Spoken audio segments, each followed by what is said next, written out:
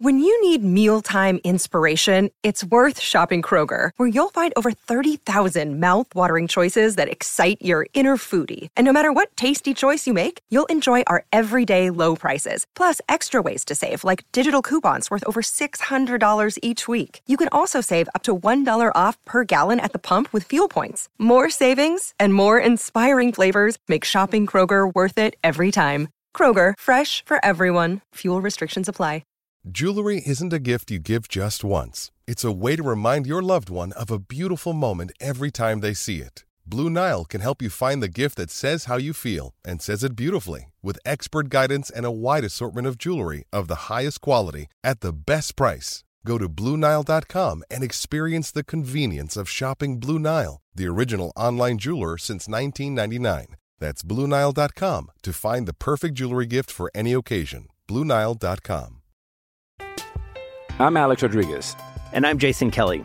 From Bloomberg, this is The Deal. Each week, you'll hear us in conversation with business icons. This show will explore deal-making across sports, media, and entertainment. That is a harsh lesson in business. Sports is not as simple as bringing a bunch of big names together. I didn't want to do another stomp you out speech. It opened up so many more doors. The show is called The Deal. Listen to The Deal. Listen to The Deal on Spotify.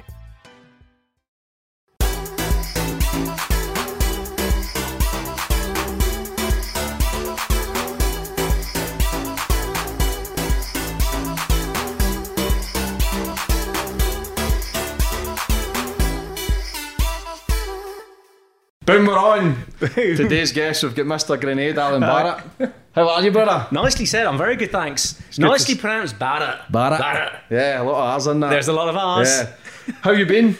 Yeah, good. Very good. Yeah, I'm quite tired. There's been a lot of podcasting, a lot of filming, a lot of content, a lot of stuff going on. But it's all good fun. So every day is a new day. So I try and get a decent night's sleep. And what, podcasting, people cutting my grass, Alan? Oh, yeah, you've got competition. Yeah. But I know this is a good one, so I'm looking forward to this one. Anything goes. A man who started the Grenade Bar, the most selling bar of chocolate in the UK, biggest selling. Yeah, so we're now, as of last year actually, we're now the number one selling, we've been the number one selling protein bar in the UK for years, but that wasn't that difficult because it's not that big an industry. But when we found out we'd kind of made the top 5, in fact, we found out we were in the top 15 selling chocolate bars, we started to get quite exciting because you sort of think it's this mythical, astronomical number, which don't get me wrong, it is. But if someone had said to me years ago, even 5 years ago, let alone 10 or 15 years ago, you'll be selling more protein bars in the UK in grocery channels than Mars sell Mars bars, I'd have just said no chance. And just interesting sign of the times, sugar's the enemy. A lot of the big FMCG brands who we look up to and admire. I'm not bashing any chocolate companies. I admire these companies. I grew up on Cadbury's, just up the road from me. But I think times have changed, and now is the time of the entrepreneur. It's the time of the scale-up business, the challenger brand, ankle biters. We're always called. I was called an ankle biter once. I think that could have come from Mars, and I quite like the expression ankle biter because it kind of made us sound scrappy and more of an annoyance. So I thought, okay, if you want us to annoy you, then we'll just sell more bars than you do. And we'll see how annoying I am now. And you clearly have, especially going up against the big brands who've been established for many, many years. You and your wife were on your last £27. Yeah, we were down to 27 quid. And you've turned it into a multi-million dollar and £1 million industry. But the plan is to hit your billion mark, which I believe you're bang on course for. But we'll go right back to the start, Alan. I want to know how it all began and how you started getting into the entrepreneurial side of things. How far do you want to go back? Let's go right back to you were born. I can go back to when I was about 11. So my family always worked for themselves, so I suppose I was probably destined to always work for myself. I think they were always fairly unemployable, so I guess that's probably made me fairly unemployable. And I've worked for other people over the years, but I think it was, I was probably always going to do something potentially for myself. So on my family side, they were heavy goods vehicle mechanics. They were kind of, my dad and his brother were born in the Second World War, and after the war was a lot of reconstruction and obviously a lot of austerity, a lot of poverty, and they ended up starting a heavy goods vehicle. In fact, they were starting a mechanics business. It was really repairing cars because people were just getting cars for the first time, but everyone was doing it. and a lot of competition, and there weren't actually many people driving cars, so they tended to focus more on kind of heavy goods vehicles, lorries, big industrial stuff, and they end up having this heavy goods vehicle mechanics business, which they worked ridiculously hard at for decades, and frankly just never made any money. And to give you an idea of how hard they worked and how little they made, my granddad, so my dad's dad, he went blind at work. He was 82 and he died at work, and even after he went blind, he still went to work to hand them the tools. So it's kind of, it sounds comical now, but I'd watch him kind of trying to hand, they'd say, pass me a spanner, and he'd just pick up anything. I mean, it was like a comedy show. It was ridiculous. He died at work. My dad's brother was 15 years older than him. He died at work at 74. He never got married, never left home, never had kids. He lived with his mom. He died first, actually. He died at home at 74. She was 99 when my nan died, and I had to sort of say to my nan, your son's dead. I mean, you don't expect to bury your kids, and not when you're 99, perhaps. And she said, well, he wasn't old. I said, no, he was an old man, and he was 74. And she was like, well, that's not old. He went, no, it is old. You're really old. I mean, she remembered the Titanic sinking, to put it in perspective. She was like 7 or 8 when the Titanic sank, because she was born in like 1905. So that kind of just left my dad. And like I said, they worked brutally hard, very little money. It was something I never, ever, ever wanted to do, but I got the work ethic from them. And I think if you can learn, I mean, obviously you've got to learn from your own mistakes, and I know that's what the show's all about, but if you can learn from someone else's mistakes, that's got to be better. And I did see them put a lifetime of work. In my uncle's case, he had literally nothing to show for it. He never left home. I mean, it was kind of quite sad. When he passed away, we went around and sort of cleared out his bedroom, and everything he'd accumulated over his life was in that one room, and there was just nothing to show for it. And I think something there really struck me, and I was always going to work hard and do something for myself, but I just had to find what it was going to be. And I've got no interest in, I love cars and things like that, but I've got no interest in mechanics and how things work. My dad's quite mechanical and interested in engineering and that sort of stuff, and quite good with his hands. And you would not want a wardrobe I'd put together. I'm shit at it. So unless it's made of protein. Yeah, unless it's made of protein. Yeah, we'll do protein wardrobe. So I sort of, my thing was going to the gym. So when I was 14, 15, well, in fact, backing up to finish the story about my family. So they used to do repair work and MOTs and servicing on Cadbury's and Mr. Kipling lorries back in the 80s. And a lot of the times lorry drivers would come in and they'd have a lorry full of cakes, and I was hanging around. So when they left, they didn't have a lorry full of cakes, and I was selling all the cakes at school. So after I got bored of eating them, basically. No, I didn't say I stole any. I mean, it was all willing with their permission. They'd say, help yourself. To be fair, a lot of the stuff was actually short dated or going out of date or out of date. And it was back then, cakes had got like a week's date. Whatever makes you sleep at night, Alan. Yeah, I promise not. I'm not a thief. I'm not a monumental cake thief. Yeah, the grenade sales. My dad always told me the driver said it was okay. So that's exactly what my bank robber friends say when they're on the show. It was okay. They've got too much money. If anything, I'm helping them. I'm helping them redistribute the money. They're grateful. So I ended up taking a lot of these cakes to school. I ate quite a lot, but you soon get bored of it.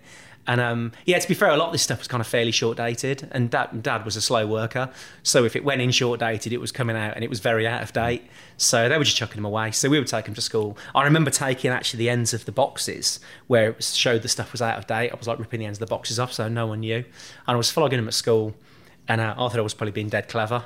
And I got caught, and this sounds very soft, doesn't it, Chan? We've interviewed people that work with the craze, and there am I, I'm selling French fancies. Never going to be a hardcore criminal. And I got in trouble at school for that, and they were going to expel me, and I sort of talked my way out of it, and I did them a deal, so the teachers got cakes and stuff. So however you look at it, I guess, from the age of 11, I was either a little shit, or I was going to end up in jail, or I was going to end up kind of having my own business and making money. So that was the first, I guess, business I kind of had. And then when I was 14, 15, I had a big scare. My dad was taken really ill. He had meningitis. He had meningococcal septicemia, which is just a death sentence. It's incredibly rare in adults. It's the one that kids get, and it's just worse in adults. And he was in intensive care for 3 weeks. And that was kind of a bit of a wake-up call as well, because again, like I said, he got really nothing to show for it, and it would have just left really my mom, me, and my sister with kind of nothing. And he was the only, I don't know if this is still the case, but back at the time he survived. He was the only person, he was written in the Lancet as the only person to ever have this particular type of meningitis and survive. So he kind of pulled through because he's a tough old bastard. And I think then that was around the time I was actually on work experience at the time in this gym. I went to a gym called the Chapel Gym in Sturchley, and they took me into the wing, and I was really interested in training. And that was the start of me actually going to the gym and starting to learn about supplements. And that was my first involvement, I guess, into that gym scene, fitness industry. Yeah. So you say your family have died at work.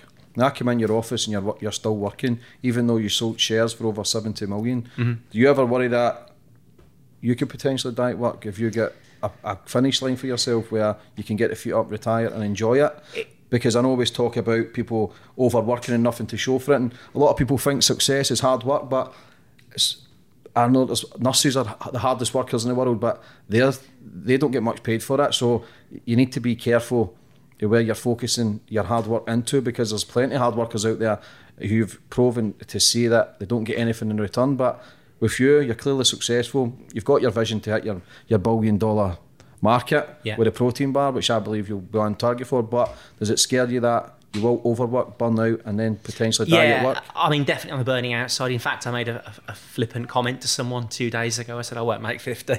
I'm 43 now. No, don't send that out to the universe, Alan, man. Do you know, it's... I'm one of those people, I'm kind of all or nothing. And I get you're very entrepreneurial. You're probably very much the same. If I'm going to do it, I'm very competitive. And if I'm in it, I'm in it. You know, if I'm not, I'll do nothing. I had a business before I sold to, actually I had a distribution business before I set up Grenade, and I sold that to set up Grenade. And in between setting up Grenade, I had a few weeks off, and I didn't get dressed for like 3 weeks. I didn't leave the house. I'm inherently quite lazy. So it does take quite a lot of discipline to kind of keep me pushing forward. I have to have a big goal. I have to have something that motivates me, and it has to be something monumental that's not been done before, I think, because I'm never going to be happy with mediocrity. And you mentioned about success. You know, we don't really consider ourselves successful, but in terms of, certainly in terms of, like, you know, the acquisition of stuff or wealth, because it is meaningless. But I've always been happy, and I've always been healthy. And if you're happy and healthy, then you're successful. Yeah, exactly. And you've definitely got to be. You know, we had nothing when I was a kid, but I was always happy with nothing. I didn't know any different. And I'm so glad that really we had nothing and we learnt a lot, and our parents worked really hard and gave us what they did. And I had a fantastic upbringing. I was very, very fortunate, just in terms of, you know, they always gave us lots of love, lots of time as best they could. I only saw my dad 1 day a week because he worked. And I never really had that much in common with my dad, to be fair, until I bought my first car. And then I actually got something to talk to him about, because he wasn't interested in training. I was interested in going to the gym, and he just said, you're wasting your life, it'll never do anything, you know, what's the point, go and get a job. You know, they'd have always been happy for me just to kind of go and do anything. If I'd have just been a van driver, he'd have been happy. Hadn't really pushed me to want to do anything, which was fine.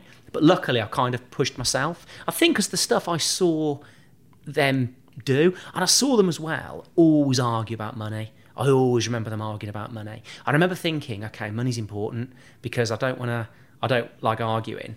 And you kind of then have it instilled in an early age, well, if you get money, then you've got everything, there's nothing to argue about. And of course, you know, that just isn't true.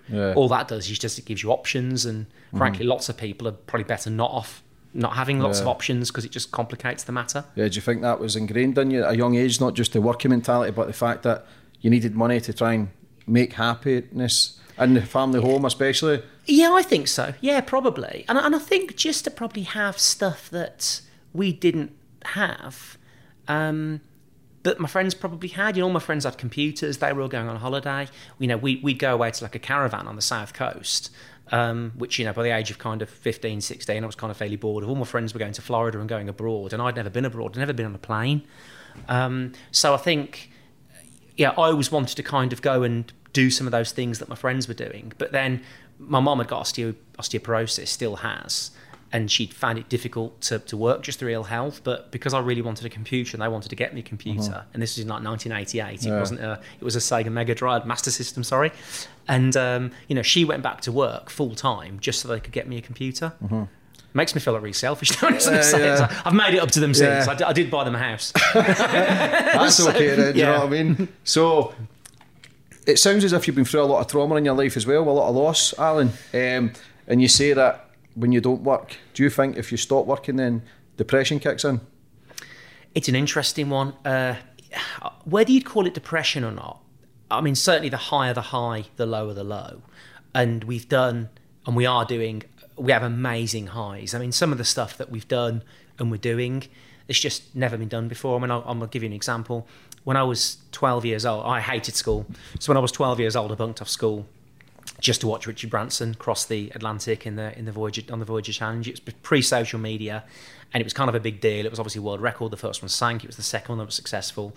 And I was looking at this guy who was, an entrepreneur. I didn't know what an entrepreneur was, but he was just doing things differently. Everyone liked him. He was making money. He was successful, and he was having fun. And I that really resonated with me. And I bunked off school to watch him do it. And I said to myself, one day I'm going to meet him. I really want to meet him. And then, sure enough, through Grenade, we end up in the Virgin Fast Track 100. Not just once, but 6 times. I end up being a mentor for Virgin Startup, working with Virgin Unite, going on holiday with Richard to his game reserve in South Africa, not once but twice, going out, being invited to Necker Island, been invited to Necker Island again this year. I can't go, unfortunately, but again, been invited to the game reserve again this year. And it's all through just charitable projects and business and entrepreneurship, and it's just an amazing network. And if someone had said to me that, that kid years ago was kind of skinny and nerdy and liked training and didn't like being told what to do, would end up kind of being in that network, I'd have said, no chance. Yeah. And your point about loss, I'm very lucky. I've never lost anyone that's really close to me. So my parents are both still here, both in good health. My sister's still here. That's it. We're a really tiny family.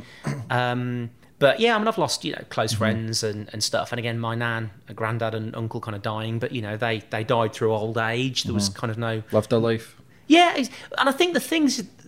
I think what resonates there, it wasn't the fact, again, they died, because everyone dies. Again, it was the fact that they kind of...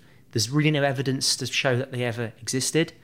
Certainly in the sense of my uncle, as I said, never left home. And actually, where I said my dad didn't have much to show for it, he did. He had 2 kids, so we've gone on and done other things. Amazing things. Yeah, and I'm not, my sister's trekked Antarctica and all sorts, I'm super proud of her. But, so it's not the fact that he didn't really achieve anything, because he did. But again, I learned a lot, and he taught me a lot without actually deliberately teaching me anything. Yeah. But I learned a lot through what he did and didn't do. That's an amazing thing, and that's for anybody that's watching or listening, that no matter your background, no matter what you went through, you can make a successful life. Everybody's got the same 24 hours, from the billionaire to the homeless man. People can change, people can appreciate life, and I believe you've still got to show gratitude for the things that you have. Do you think that's really helped you over the years, that the fact that you never really had much from a younger age, that you decided, okay, well, fuck this, I'm just going to push the fuck it button and just keep striving until I leave a legacy? Because you says, look, people overworked and they never really had anything behind, but they still provided for their family as well. Everybody's got different levels to their game. You've obviously just went, I'm taking over the world, basically. I'm changing the world, which you're doing with your brand, which is phenomenal. I take my hat off to you. I think massive respect. I says that before it comes in, because it takes courage. A lot of people see the end results. They don't see the grind behind the actual what goes on to build this platform and build a business. So for you, when you started training, exercising, what was the moment, the seed planted, that you were going to make a protein bar? Okay, so thanks for the compliments. I really appreciate that, and we do feel we're just hopefully just getting started.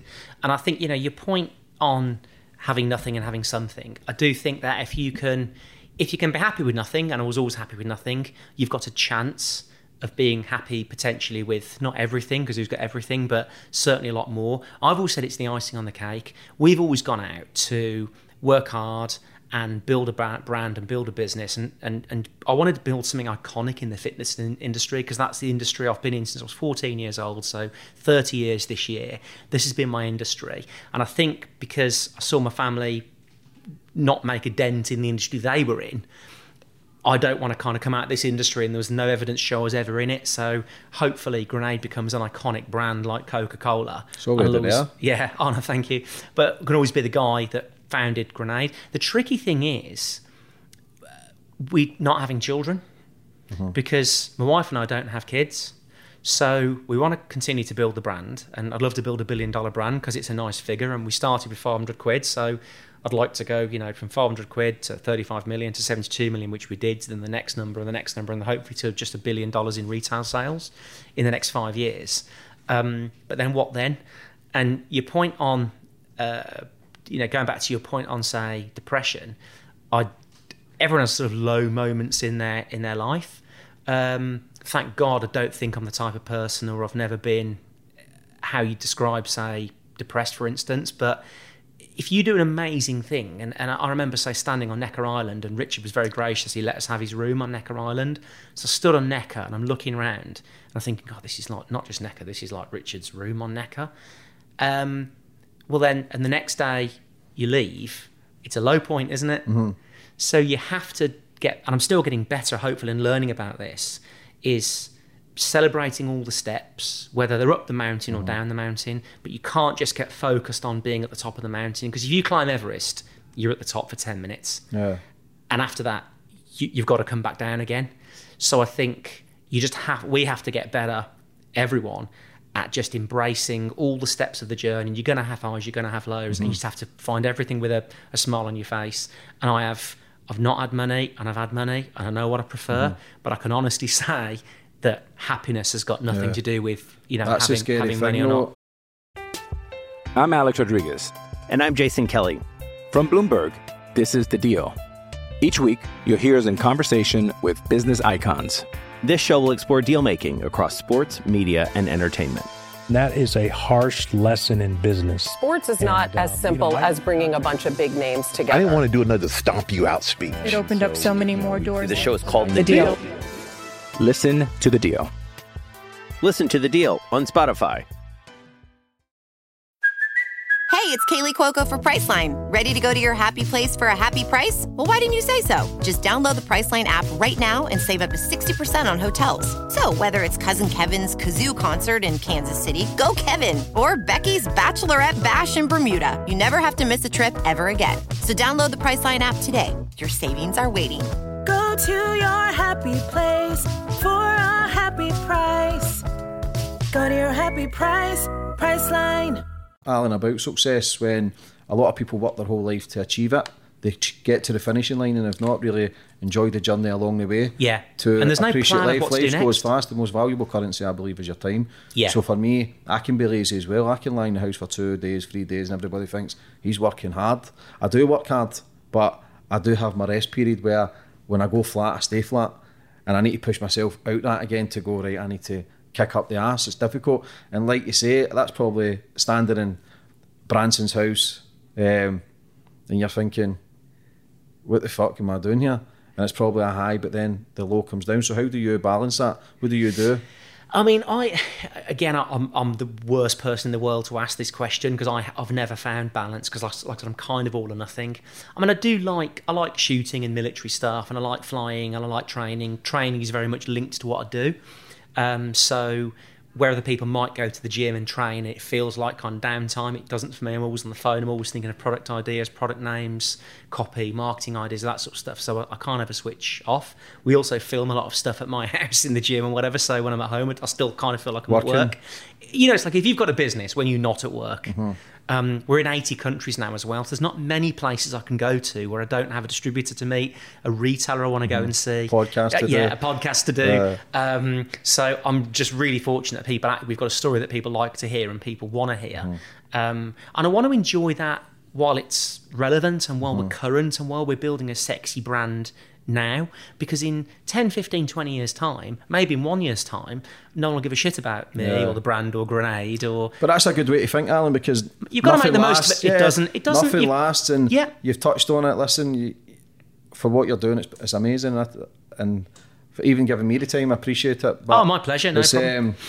This is a problem with life, man. I think too many people concentrate on the future too much, or the past, where it's trying to get in the present moment, enjoying it. Like I say, you're doing all these things because you don't know what's around the corner, but you clearly got your head screwed on. You know exactly where you're going. You ain't going to stop, and I can't see you ever stopping, if I'm honest. I'm trying to build up a plan as to what I'll be doing, because the day will come when I'm no longer at Grenade, you know, whether it's a year, 5 years, 10 years, 20 years, I don't know. I know I'm unemployable, so it's the last job I'll ever have, the last proper job. We're really lucky that we've got very supportive investors in Lion Capital, and Lyndon's a phenomenal entrepreneur in his own right, so he gets brands and he's really supportive of what we want to do, and he gets it, and he kind of lets us crack on with it. You know, they are not long-term equity holders in brands, you know, so they're going to want to exit at a point, you know, as will I, because again, what's the point of working here till I'm 70, building $1 billion brand, dying and leaving it all to the government? You know, so what's the point? So, I can always leave you my details. Yeah, Alan. Obviously, yeah. Well, that's the only reason I came in, because I'm desperately trying to find out. You can be like the son I never wanted. You can adopt me all you want, bro. Never had, not never wanted. Yeah. But so I'm trying to now think of putting things in my life and starting to set my life up in the future, you know, when I'm not in the business 70, 80 hours a week, because that's the one thing I've seen people struggle and fail at. And I've seen people become billionaires, as you have, and then they sell their business and they pull hundreds and hundreds of millions out. And then what then? Yeah, they get, whether depressed is the right word, you know, I don't know. People listening to this will think we're crackers, because they'll go, you cannot be depressed with £1 billion. You absolutely can. Money can have just as many negative connotations on your mental state, probably more than not having money. And I get the fact you don't worry about certain things, but you got a whole lot of other things to worry about as well. So, and again, anyone who's made money, the first thing to worry about is losing it, which is, again, is entirely possible. And I know lots of people have made hundreds of millions and lost hundreds of millions. So, you can't take anything for granted. But the one thing I've noticed with people that have built amazing businesses and brands and then sold them, and then they leave that massive empty void, they don't plan for what happens after they achieve that target they've always wanted, whether it's your 100,000 subscribers or 1 million subscribers, or, you know, to become a millionaire. They kind of, and it catches them off guard, and they expect almost like a marching band, you know, and these goals are in your head, and when you hit that goal, it doesn't really matter to anyone other than you, and then you hit the goal, and then what then? You know, there isn't someone who just starts spraying confetti everywhere. There isn't a marching band. You then think, okay, I did that. Great. What now? And that's been, I think, a common, I mean, I don't want to say the word failure, but definitely, you know, a common issue with people who have had that enormous success and then the big void after. And I know people who've had #1 hit records, and, you know, that was the pinnacle of their career, and they did it. But then who just wants one #1 record? You want another one and another one. Greedy. I know people have won gold at the Olympics. And actually, is it greedy? Is it ambition? Is it, you know, if you've won gold at the Olympics... they're greedy for the success. They're greedy for... Because so everybody... Who just wants one gold medal, because then you want 2, and you want 3, and you want 4. So that there has to... And some people do that. Most don't. And I think for me now, I want to really start to put things in my life that I enjoy, one of which is doing stuff with military and military charities. So, and through shooting and sniping and stuff like that, and we're lucky we work with some really good regiments, and they've taken me under the wing, and I can do stuff and help their charities, and there's some discrete charities we work with. But I'm just starting to kind of put things in place and almost now start to put them to one side. So if a day suddenly comes and then, you know, Grenade's there and then it's not, whether or not I've made the $1 billion brand, I can then move on to the next project of my life, whether it's conservation or... I mean, you know, I like flying. I was in a plane crash years ago. So after that, I decided it'd be a good idea to go and learn to fly. So I wasn't flying when we crashed, my friend was. But aviation's a good thing to get into, because you'll never meet a pilot that knows it all. There's always another aircraft, another skill, another rating. You can always go and do something else. So I think for people like us who always want the next thing, brands are good to work on, because a brand isn't finished. But if you aren't in that brand, well, let's work on my aviation piloting skills, you know. So I can fly a fixed wing. I then want to go and fly a turboprop. I then want to go and fly a jet. I then want to do a helicopter rating, then a helicopter instrument rating. And I think we just have to set ourselves up with all these things along the way and go and tick the boxes. Because if a day comes and we've just got an empty piece of paper, I think that's when we go mad. Everything's limitless. Your business limitless, whether it's $1 million, $1 billion, $10 billion. This show, this brand that we're trying to get out as well, the Anything Goes, everything is limitless. The only person that can fail is yourself. Yeah. And you talk about when you achieve a goal, you're expecting confetti and the marching band. We spoke earlier, Tyson Fury, prime example. Yeah. In his mind, he wanted to be world champion, millionaire, had all the fame. He beat Klitschko, won all the belts, succeeded, had so much money, but hit the lowest point in his life where he was suicidal. So you need to be careful that end goal isn't just the fulfilment of your life and the only thing, because life goes on. It does, yeah, well, and that's exactly it. And you know the thing as well, I can't imagine anything worse than being famous. I've got no desire to be famous whatsoever. It's an illusion. It is, yeah, it's a mirage. I love people who know the brand, and people might know kind of the story, but I can walk down the street and no one knows who I am and no one cares, which is brilliant. So we can do something and help people, but in a kind of discreet way. People, again, that know me know I like talking a lot and do lots of podcasts, lots of media. But again, it's all around the brand. It's not about becoming famous, because genuinely, I can't imagine anything worse. If you're, say, Tyson Fury have mentioned, okay, you know, he's known as a celebrity and for his sporting skill. But then imagine then that there's a time period on that, because when you're number one, people care.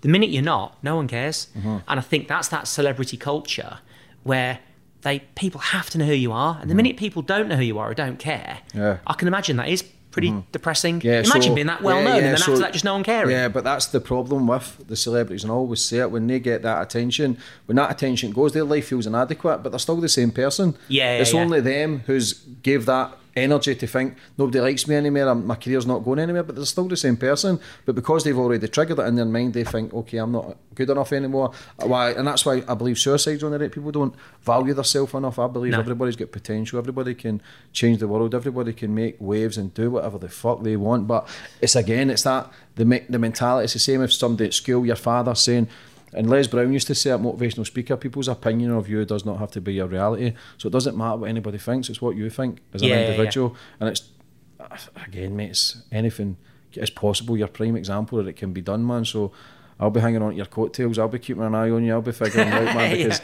you show me your friends and I'll show you your futures, they'll say we talk about now. Yeah, I put that quote up, which I actually stole from you, so you've just stolen it from Dan Penner. It back again. I stole it from Dan Penner. I don't know who you stole it from. So before we get into the business side of things, how did the plane crash, how did that come about? Oh, so what happened there was, I was working at a gym at the time, and like I said, I'd never been in a plane.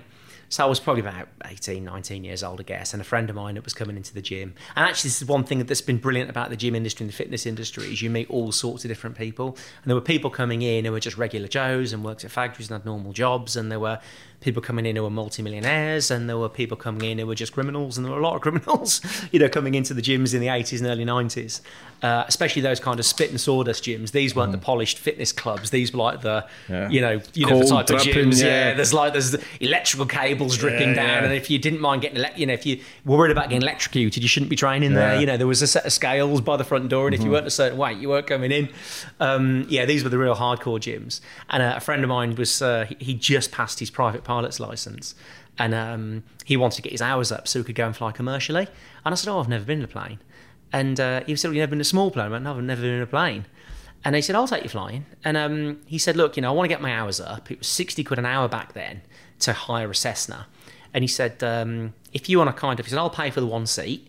He said, if you want to kind of fill the other 3 seats, just pay 45 quid and I'll take you wherever you want to go. And it's like 45 quid an hour. So I decided at the time I'm going to take me, my sister, and my girlfriend at the time. We were going to fly down to Bodmin from Coventry to surprise her granddad for his 80th birthday. And it's this little grass strip. So we kind of fly down to Bodmin. It's a really windy day. And we end up landing on this grass strip and surprising him, and all that was fine. It was flying back. Where in aviation, they call it the Swiss cheese model. And in aviation, it's not like something just goes wrong and everyone dies. Lots of things have to go wrong, kind of in a succession, that continually catch you out before you know it, you've got a big problem. It actually nearly happened to me Sunday, funnily enough. That's another story. What happened? But you planned for that, so it was fine. But then what happened at this particular time was we were coming back, and again, I think John had been slightly tight on his weight and balance calculations. I'd probably lied about what I weighed. Everyone was a bit heavier than they said. I do that every day. I was on 12 stone. Really? Yeah, I'm on 12 stone. My pockets full of change. And the wind changed, the weather changed, so the weather ended up being slightly worse than forecast.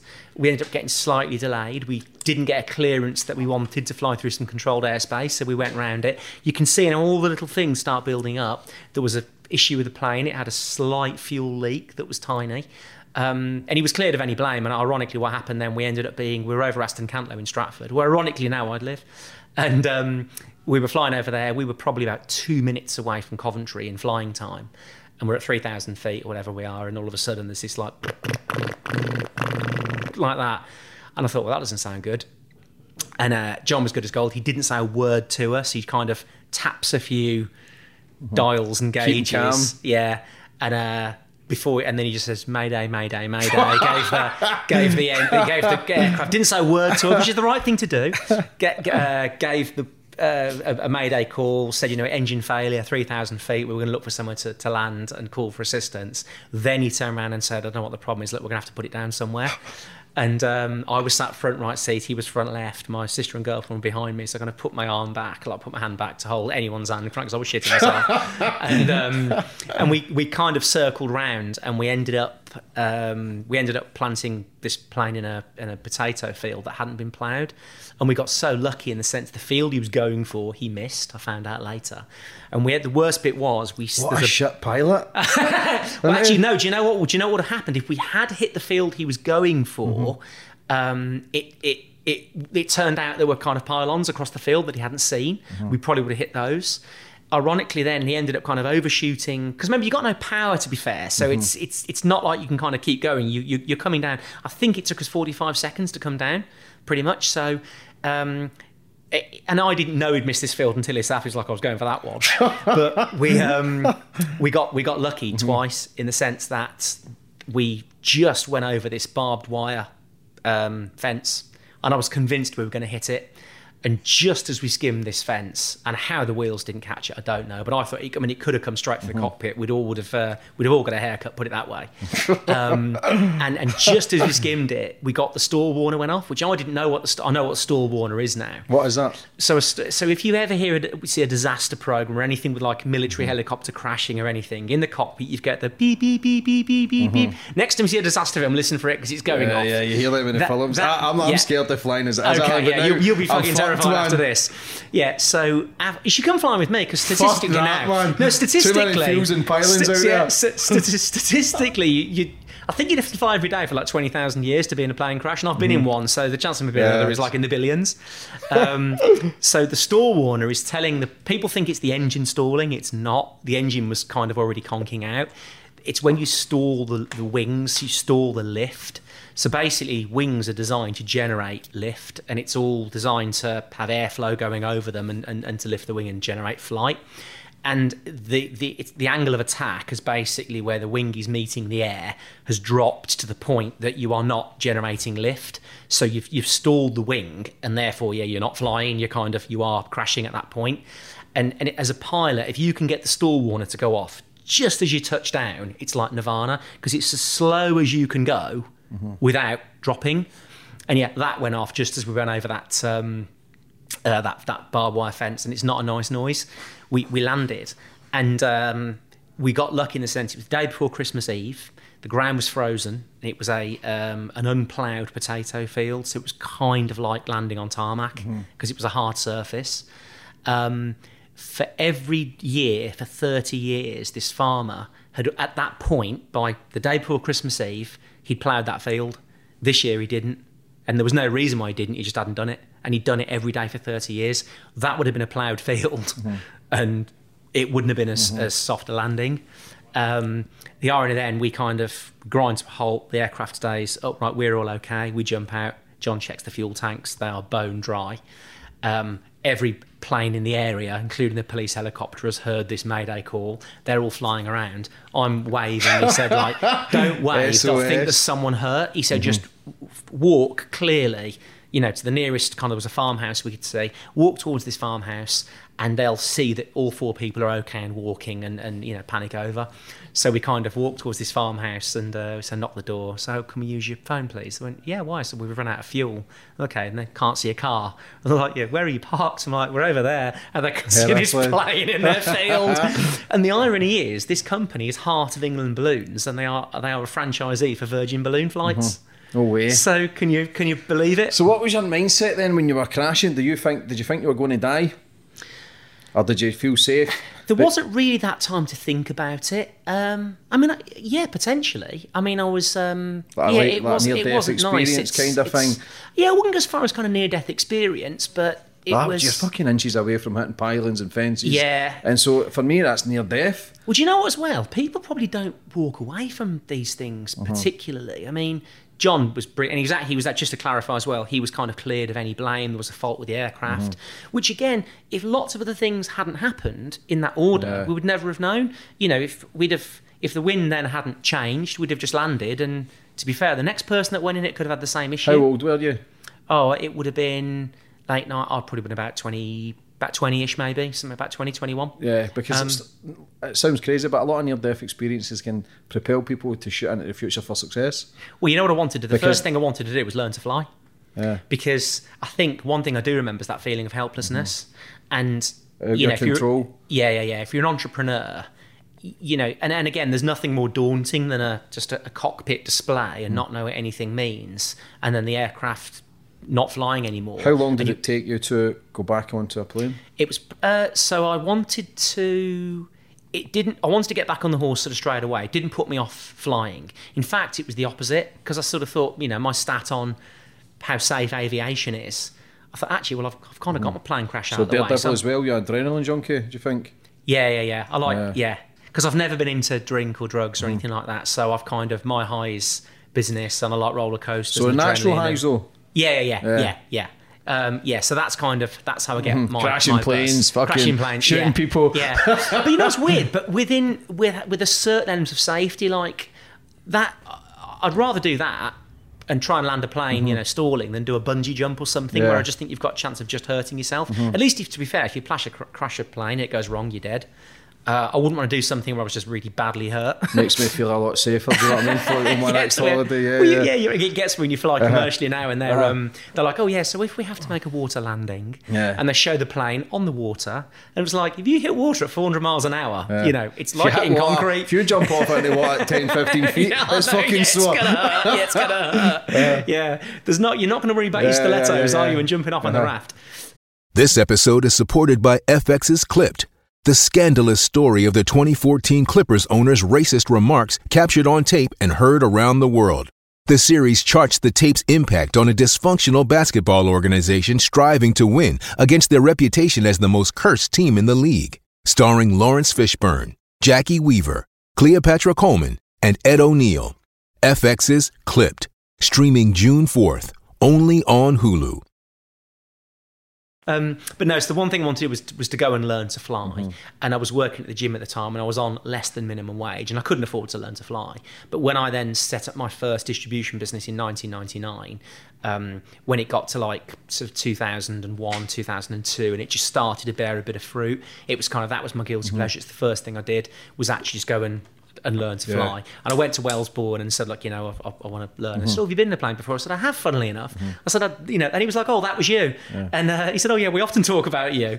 And that's how not to fly a plane. That's how not to fly a plane. And again, actually, I was pretty good at it. And I learned to fly. Did it in 12 months. I've actually flew solo at 5 hours, which is unheard of, and at the time was a record with not having any flying experience. Have 5 hours of lessons and then just go off flying by yourself. But I was kind of pretty fearless at that point, because the worst thing that can happen, I'd done. You're thinking that the odds of crashing again is millions to one, so it ain't going to happen again. Yeah, and people sometimes have hundreds of hours of flying lessons just to learn to turn, because they feel that they're going to fall out of the sky. So I was kind of pretty fearless with that. And I just wanted to prove it to myself, and like we said, get back on the horse. Passed my pilot's licence in the summer of 2001, just before, the month before 9/11 actually. And then I kind of had a year of flying, but I'd done it then. I'd proved it. You spend a lot of time alone, Alan? Not now so much, not really, because I'm at work a lot. I did as a kid. I was always kind of quite good with my own company as a kid. It's good to think yourself, and it's good to be there. So through all that, what was the first business you started up then in 1999? So that was a distribution business called Fusion, which was... So is this when the journey started?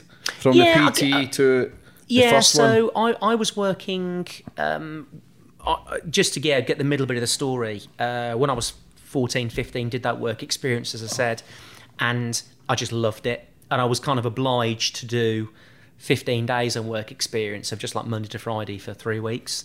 And I did every hour, every minute of every day they'd let me. I went in Saturdays and Sundays as well. It's just who I am. If I'm going to do it, I'll do it. You're all in? Yeah, and I was in it. I was learning loads. And I got access to a proper gym for the first time. And I think for me as well, the most important thing was I was doing something none of my friends were doing. It was kind of my thing. I've always wanted to be one of one, not one of many. And all my friends were playing rugby and cricket and football, and I just wasn't interested in that stuff, and I'm still not. No one was weight training in the 80s, other than the likes of Dorian and whatever, who you know. Yeah. And the amazing thing about that was, Dorian ended up being, the best bodybuilder in the world for 5 or 6 years in a row, and the UK had someone who was the best in the world at something, and no one knew who he was. Mm-hmm. His neighbour didn't know what he did. Dorian told me that himself. Yeah. So it was kind of a bit of an elite club where it was a very cottage industry. It was kind of special. It was the very early days of fitness, and I'd get information from anyone that would teach me something, and I'm like 10 stone wringing wet, always skinny, didn't eat a lot, didn't have much of an appetite, and I wanted to be big, and everyone called me Big Al for a joke. So I thought, all right, if I'm going to be Big Al, I'll show you Big Al. Mm-hmm. And then, sort of 3 or 4 years later, I was Big Al. I was like 18 stone. And I was hanging around with people I looked up to for the first time. I didn't look up to the teachers and that at school. I found it a bit boring.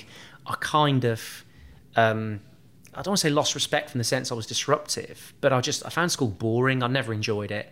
And it was all very conventional, and I'm just not a conventional person, and I just wanted to go and do something different. And I knew that a lot of teachers I knew quite well didn't particularly enjoy it. They didn't particularly like kids. But, they'd set their stall out, so that was going to be their career for 30, 40 years, and they were going to probably do it, not particularly enjoy it in lots of cases, and that was going to be their life. Like my dad had worked in his business for 40 years, not particularly enjoyed it. That was just his life. I'm not knocking teachers, because my sister's a school teacher, and she's bloody good at it, and she works bloody hard at it. And people have to do those jobs, but it just wasn't me. And I'm in this gym then, and there's kind of entrepreneurs, and there's criminals, and my parents hated it, the school hated it.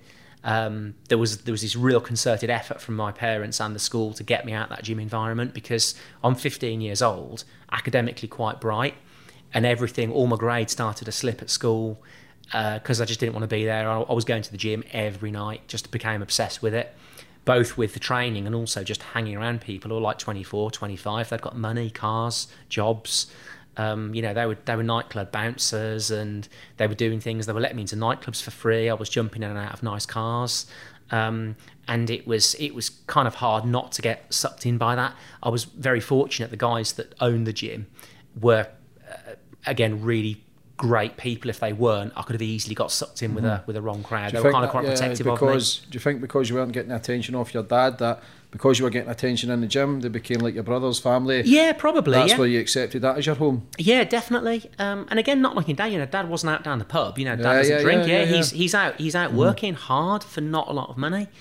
And I sort of still tried to persevere going down that academic route, not knowing what I wanted to do.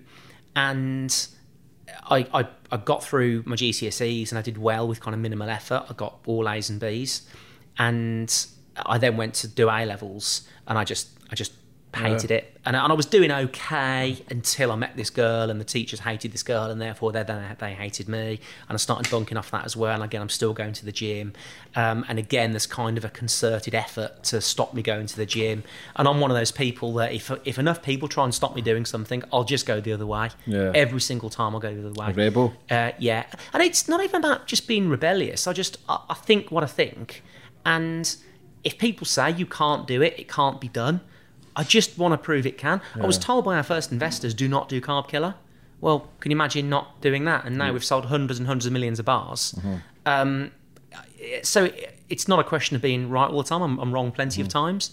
But if I really believe in something, I have to go and do it. And there was this concerted effort to stop me going to the gym. And I had a particular episode with a teacher at this particular sixth form school. I told her to F off, and I just walked out, got straight on the number 11 bus, went straight to the gym, and I said, I've just walked out of college, you've got to give me a job. And they were like, our parents are going, your parents are going to fucking kill us. You can't give you a job. I'm like, well, look, it's here or somewhere else, so I'd rather it was here. So was people telling you weren't good enough and you couldn't do things in a certain way? That do you think that gave you the initiative to go and prove everyone wrong, that I'm going to show everyone that I can be the biggest, the best? And everyone was obsessed with me just being academic because I was quite clever, and it just seems the obvious thing to do is do exams if you're good at them. And no one got this gym thing, and I think the best thing I've ever done, looking back now 30 years later, is gravitated toward things I've liked. And I think if you take any successful entrepreneur or any businessman, and you'll meet lots, ask them if they enjoy what they do or they've enjoyed what they do. And I think if they've always steered towards something they've enjoyed and they've been good at it and they've worked hard, you've got a good chance of they've built a good business. Because you're going to keep chipping away at it. Yeah. Who's made a fortune at something they hate? Yeah. Do you know what I mean? So how did it all start then? How did you become one of the biggest entrepreneurs in the UK? How did you get your protein bar in 80 different countries? How did you sell shares over 70 million? How were you on your last legs with it to turn it over so fast, so quick, to become one of the fastest growing businesses in the UK? How did it start? Right, so I ended up getting this job at the gym in the late 90s. And actually I thought it was going to get a real hard time with my dad, but he was actually glad I'd got a job. I hadn't just dropped out of college and was sitting at home. So I ended up getting this job, and then again, I'm working at the gym, 70 quid a week, working quite a few hours. And, I can't really live on £70 a week. It was less than £2 an hour even back then, but that's all they could afford to pay me. And I was just grateful of being in an environment that I loved, and again, people I looked up to. And I started doing some personal training on the side to make a bit more money. And so that kind of took up my weekends. And then I still couldn't really make enough money, so I started working on the door in Birmingham, which again was kind of a classic thing. I'm quite a big lad at that point, fairly handy, so that was kind of the obvious next step, and it was a gym full of doormen. Then I ended up having my own security business, so then all the doormen are working for me. And I end up basically working at the gym 5 days a week, doing personal training at the weekends, and working on the door Thursday night, Friday night, Saturday night and Sunday night. So if I was awake, which wasn't a lot, I was working, and still living at home, saving. And I used that money to basically put a deposit on my first house and to set up in 1999 my first business, which was a distribution business. Because at the time then, I'm not a big eater, like I'd said, and supplements were just starting to become more popular. And the gym I worked at, Lakeside Fitness Centre in Kings Norton, the unit next door got taken over by a company called BioCare. They're still there now. And the guy that owned BioCare, I'm still great friends with. I spoke to him last night, actually. And he kind of took me under his wing with supplements. And again, he taught me a lot. So, and he was always nice to me. And actually, to be fair, everyone was always nice to me, even though there was no reason to be nice to me. But you're a nice guy. I was nice to everyone else, yeah, exactly. And I think what I've now learned looking back on that time was I learned how to deal with people. I learned personality takes you a long way. Obviously, hard work and all this stuff is kind of a given. But if you've got the personality, you do what you say you'll do when you say you'll do it, people do things for you that they wouldn't necessarily have to do. John from BioCare didn't have to give me the time of day. He was making a lot of money. He sold his business for tens of millions. And, he made the first supplements for me that I then went on to sell, which I didn't make a lot of because, again, I was learning in business. But that distribution business, then I had from 1999 to 2008. I met my current wife in 2003, and she came into that business in 2005. And it was very much a lifestyle business. It was only the two of us. But we learned so much and we were good at it. So I was then going around gyms selling them supplements. So, rather than just working in a gym, I just had this business where I'd get the best supplements each brand had got. I'd cherry pick all the best stuff, and I knew what to have because I was a user myself. So I would, and I'd take these gyms. Nobody wanted supplements back then. I mean, I was supplied Dorian and Temple and all sorts, but nobody wanted to buy supplements because it was a risk. So I'd say, look, just let me supply your gym, only deal with me. I will give you anything you want. I'll give you all the best-selling stuff, and I'll put it on your shelves free of charge. I'll come back next week. If you've sold anything, pay me and I'll replace it. If you haven't, then you don't owe me anything. And everyone said, you'll never make that work. yes, but you won't make it. You won't come back. And I did. And I remember I'd go back to every gym week after week after week. And some weeks, they hadn't sold anything. And I'd put stuff in the back of my car and I'd take it round. And I'd drive miles to sell a box of flapjacks and make a £5. But I just persevered at it. And again, going to the gyms, just day and night, still working at the gym in the day, doing the supplement deliveries at night until I could kind of build up a bit of a round. And I kind of had the Midlands as my area, so all around Birmingham, Coventry, out as far as Leicester, and gyms then in the mid-late 90s, early noughties are kind of popping up all over the place. Fitness is starting to take off. Supplements now are starting to become more popular. They're kind of a genuine alternative to food. They're getting better. The branding's getting sexier. And my wife and I built this business, just the two of us. And again, we worked ridiculously hard, just the two of us. She's offloading lorries with forklifts. I'm out day and night selling supplements. Just 7 days a week, to the point that we just kind of got burnt out with it. And I was a middleman. I was the distributor, so I was always stuck between the gym buying the supplements or the retailer and, generally the American brand who was supplying them. And it wasn't long before they were going to start kind of talking to each other when I'd kind of built the business. And every year it was getting that bit harder. Margins getting squeezed. I was having to do more. The sale or return wasn't really, enough, because I managed to build a business where the margin was pretty good because the service was so good. I could pretty much charge anything really because the gym wasn't paying unless they sold it, so there was no risk. Then it was getting to the stage that, anyone would do it for free, and a lot of the brands were starting to shit on me. So, they were giving the gyms my prices just to go, even though they had nothing to gain.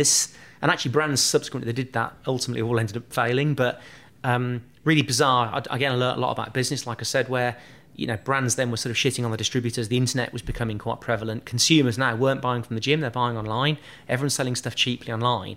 I could just see my business eroding. We're working harder than ever, and I could just see those margins dropping. And I said to my wife, we need our own brand. We need to have something here that kind of we build that's us. And one of the most important things I'd learned was from distributing other people's ranges who had, in many cases, hundreds and hundreds and hundreds of products, 95% of which didn't sell. And I thought, actually, Coke do quite well with one product. Red Bull do quite well with one product. I thought, we just need one product here. And I thought, okay, if it's one product, what would it be? And at some point, everyone in their life wants to lose weight. And I'd spent years working with athletes and bodybuilders and knew all sorts about supplements and weight loss. I got access to John from BioCare, as a phenomenal biochemist. And I thought, okay, if I put together like a weight loss product, that would probably be enough. That's all we need. Let other people have all the protein powders and all that stuff, the drinks, all the stuff that's kind of a ball ache. It's bulky and low margin. Let someone else have it. And I wanted something that you could take and you knew you'd have it. You knew you'd had it. A protein powder, it either tastes nice or it doesn't, but how can you tell when it's working, how it's working, if it's any good? You can't really be on the taste. So I wanted something where you could go, wow, that's good. And you could actually, it did what it said on the tin. So I developed this weight loss product in 2006 and just sat on it in generic white capsules, not really knowing what to do with it. And we still carry on with Fusion and we're working hard. And I gave some capsules to a friend of mine who was doing some training at the time for Special Forces, because I've got lots of friends in the military. And I said, do me a favour, just try these, let me know what you think. And I was out running one Sunday morning and he rang me and he said, I'll try those capsules. He said, I felt like I'd swallowed a grenade. And I thought, God, that's a bloody good name. Is that the light bulb moment? Yeah. So I go back home and I said, I've got the name. I'm going to call it Grenade. Still his name. And you know the best part of the story as well is everyone else, apart from my wife, said, what a stupid name, what a shit name, blah, fucking blah. Women are crazy, mate. Yeah, and she's like, yeah, I love it. Mm-hmm. And we're kind of lucky in the sense we kind of get it, because if you get one person to back your idea, you're off. So if she'd have said it's shit, I probably wouldn't have done it. Mm-hmm. So you think, okay, we've got the name, that's great. So we protect the name in Europe. And we think, actually, I wonder if we could do more than the name, or we could actually do the bottle, because you think if the name was so good for that type of product. I think it's a great name as well. But I think if we put it on the side of just a generic white bottle, it's just a waste. And all the fat burners at the time were things like, Xenadrine, Zedrica, legal ones I'm talking about. But yes, T5s. I've got some in the cupboard somewhere. I'll give you some. They're probably about 15 years old. You'd probably rather take your chances with the coronavirus. We'll have a T5 afterwards. You'll see if they're any good. I can't get anyone here to take. We're all about taking that shit. Take it, you'll take it, won't you? Yeah, you'll be smoking a crack pipe by the weekend. On a plane. On a plane in a field. So I thought, I wonder if we could get a bottle in a grenade shape. So I kind of do a bit quick Googling, can't find anything, don't really know what to do. Ended up speaking to my dad, fuck knows why, because he doesn't know anyone. And he doesn't, and it's the best conversation I've ever had with my dad. I said, Dad, where would I get a grenade shaped bottle from? And just by sheer chance, again, and I'm a big believer in fate, the business opposite his, when he has his heavy goods vehicle business, he's only like a plastic injection tool maker and tool moulder. So he said, you want to give him a ring? So I go to the Yellow Pages, look it up, and I ring him up. I said, do you remember me? I'm Graham Barrett's son. He went, yeah, I do, actually. I said, how's business? He went, shit, we're just about to close the doors. I said, was it bad? He went, all the tool making's gone to India and China, and we haven't taken a salary for 2 years. It's just me and Dave. Now we've had to let everyone go, blah, blah, blah. I said, okay, can I come and talk to you? I want to see if you can make me a grenade-shaped bottle. Anyway, we did. He drew it up. He did it. I mean, we still work with him today. Just That's a legend. Unbelievable. Legend. Yeah. Now he employs about 10 people, and he has a holiday every year, and he's actually got. We're his only customer. Yeah. And I'm just a big believer in kind of working with people that you know and like, and using your network close to you. Yeah, definitely. And we end up making this, and we go to trading standards and say, we have a problem with this, with this grenade product. What do you think? And they were like, well, it's no different from a child's toy, really.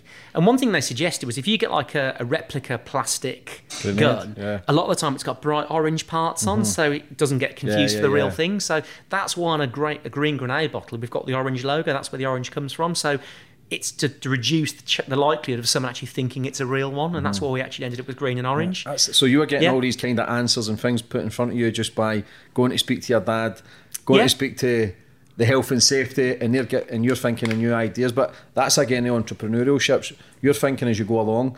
When you're seeing your business crumbling, you didn't give up. You decided what's the new income, what's the new thing, the internet, and you've jumped on that. What's the key to your success, Alan? I mean, there's no such one thing, but I think you've got to have. I mean, there's probably 20 answers I could give. There's all the obvious stuff that if you wrote a list, you need to have. You need to have a world-class product, brand or service. You need to have an amazing vision or people around you. Even if it's just one person that gets it, you've got to have the ability to recruit a team, as soon as you can afford to take things off your plate and help you grow.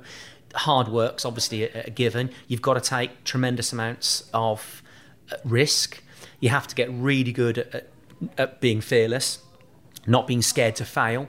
Fail is your friend. People are terrified of failing. Failure is great if it's quick. It's the more drawn out it is, the more painful it is. It's like death by 1,000 cuts, I always say. If you can fail quickly, fine, manage the downside, learn from it, bounce back. Our first bars, we tried 40, 50 different bars, and just, kept getting rejected. We couldn't get it right. We just kept improving it. Just that tenacity, perseverance, having passion, personality with dealing with people. Treat people like you'd want, treat them like you'd want to be treated yourself. And I think scale your network. I was probably fortunate in the sense that through working in the gyms, and if you think, let's say, in that one gym, my first gym I worked at, let's say there were 300 people, I'm just guessing. Imagine how many people then they would know. And I knew everyone's first name. And I knew a lot of their extended friends that they'd bring in as well. That's one gym. I supplied, at the peak, probably 50, 60 gyms. I still bump into people today, and they're like, you used to deliver to that gym 15 years ago. From the nightclubs, thousands of people coming through nightclubs. I'm good with names, good with faces, I've got good memory. And that's one thing I had at school, was a good memory. That's kind of why I was clever, because I could regurgitate stuff they'd told me, and it just means you're clever if you can remember things. Yeah, that's all, as memorisation. Yeah, I don't really get it, but it's... so if you think, if I knew 1,000 people, how many people do they know? And all the answers are there. You'll know someone who knows someone. You just have to you have to have the hustle. And I think from the age of like 11 or so, you know, I'd kind of had the hustle. I was always going to be kind of that sort of, like you said, you were the class clown. I was going to kind of be the cheeky guy that'd get you to do something you shouldn't do. If you came to my door and sold me something, I'd probably buy it. Yeah. And I've spoke to a lot of billionaires and entrepreneurs. They're ruthless, Alan, but you're quite... I'm definitely not ruthless. You're quite a humble guy, nice guy, and it goes to show you don't need to be that cutthroat person to have a successful business. And you know what? That's something, again, I learned from someone, because I thought then, because you just think, oh yeah, you've got to be absolutely ruthless in business. And yeah, I want to make money. I want to make money with a conscience, the right way. And I learned that from my first ever personal training client. It was a guy called Stuart Sapkut, who had a massive building business in Birmingham, still does. And, you know, I don't have a car and I'm personal training. And he's got like 4 Ferraris at the time. And everyone was jealous of him. I was never jealous of him because, again, he worked fucking hard and was a really nice guy. Yeah. And again, he was really nice to me and he didn't have to be. And I was good with him. But, you know, I remember, and again, I not only learned stuff he told me, I learned how you can have money because he had money and I didn't. I learned how that could be a problem because I saw how people treated him. So I learned from that. And I think if you just keep on learning, all these scenarios are out there, but people are just blind. They're blind to what's going on around them. They're not taking this stuff in. And I'm just interested in people and my environment. You're clearly interested in learning. You're like a sponge, Alan. I've noticed when you're talking about things that people, you're attracted to them because you think, right, success leaves clues. It leaves clues. So if you're thinking, right, they're successful, he's got this, I want to learn from him. He's clearly got the answers that I don't. Everybody knows something that you don't. You've clearly adapted to that and learnt that I can learn from him, and then you've put it all in one. How do you deal with hatred, negativity? Because it comes no matter how nice a man you are. See, when you started becoming really successful, did you receive any jealousy, hatred? People try to... Not particularly, no. And hopefully you kind of... I'm a big believer that you reap what you sow. So not really. If you do get little tiny dribbles of it online, but I mean it's tiny. And it's people that don't know me, so just... You know, you ignore the small voice. I've got no problem at all about that.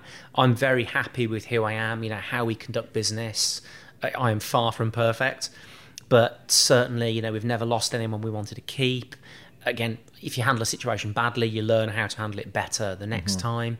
You know, I mean, like I said, when I was looking back at the likes of Stuart, I'll give you an example, for instance, of how people treated him. When it was my 21st birthday, for instance, he gave me £210 for my 21st birthday. I was on £70 a week. You know, that was like... That was the most money I'd ever had, and I refused to accept it, to the point that because I didn't want that to pollute the relationship, and frankly everybody wanted money from him, so I didn't want to be that guy. I didn't want to be, you know, he was paying me to train him, I was getting £10 an hour to train him. That was the deal. And I know he'd said in the past he'd fall out with people over family and friends and money because it's kind of the root of all evil. So I liked him so much and respected him, and he was teaching me things. I didn't want money to ruin that. So I refused to take the money. And then he ended up, he bought me a car alarm, which was £200, which he knew I was going to go and do. So he kind of bypassed me and did something anyway. So I got it. I mentioned it to one person in the gym that Stuart had given me £200 for my birthday. And do you know what they said? You could probably work it out. They said how cheap he was, how tight he was. Yeah, they didn't see the goodness of it. And I was like, what? Yeah. And they said, oh, well, he's a multimillionaire. Yeah. He only gave you 200. I said, what was he supposed to give me a fucking Ferrari? I mean, and I just thought, Jesus, is that people's mentality? Yeah. I think I probably told him that. I'm still friends with him to this day. But that's the people who don't succeed, Alan. That is the people who hate on other people. Well, they're people jealous. Will watch I've never been. The way they take inspiration, or people will be jealous. People will watch my stuff and go, he's full of shite. Or people will watch my stuff and go, he's changed. Look what he's doing. Look at the people he's surrounded by. People will take inspiration, and that's the people who will succeed if they believe in themselves enough and keep striving and keep chipping away inch by inch to be better, to keep growing a business and keep doing what you're doing. It can be done. Well, do you know, I had my 40th birthday 3 years ago. Oh, bastard. And I've got feelings, you know. And my wife did like a surprise party for me, and we probably invited about 150 people, and they all came, and a lot of them, and again, these were people who've been friends with for 20 years. I've never lost a friend I wanted to keep, and I'd got everyone in our, and most people didn't know each other, and there were friends from old and friends of new, and everyone I spoke to said the same thing the next day. What a nice bunch of people. Everyone said that. And it was like, we had, Stuart came by helicopter, and he came for like an hour and then went back again, but he came because he really wanted to come and see it. And then I had my friends from the Chapel Gym when I was on work experience, and like they're dustbin men. They came and they're all talking and everyone had a good time. And it was just, and everyone said, "Oh God, you've not changed." But I've always been happy, and the people I've got lots of new people around me now, but I've really tried to keep the older people around me as well.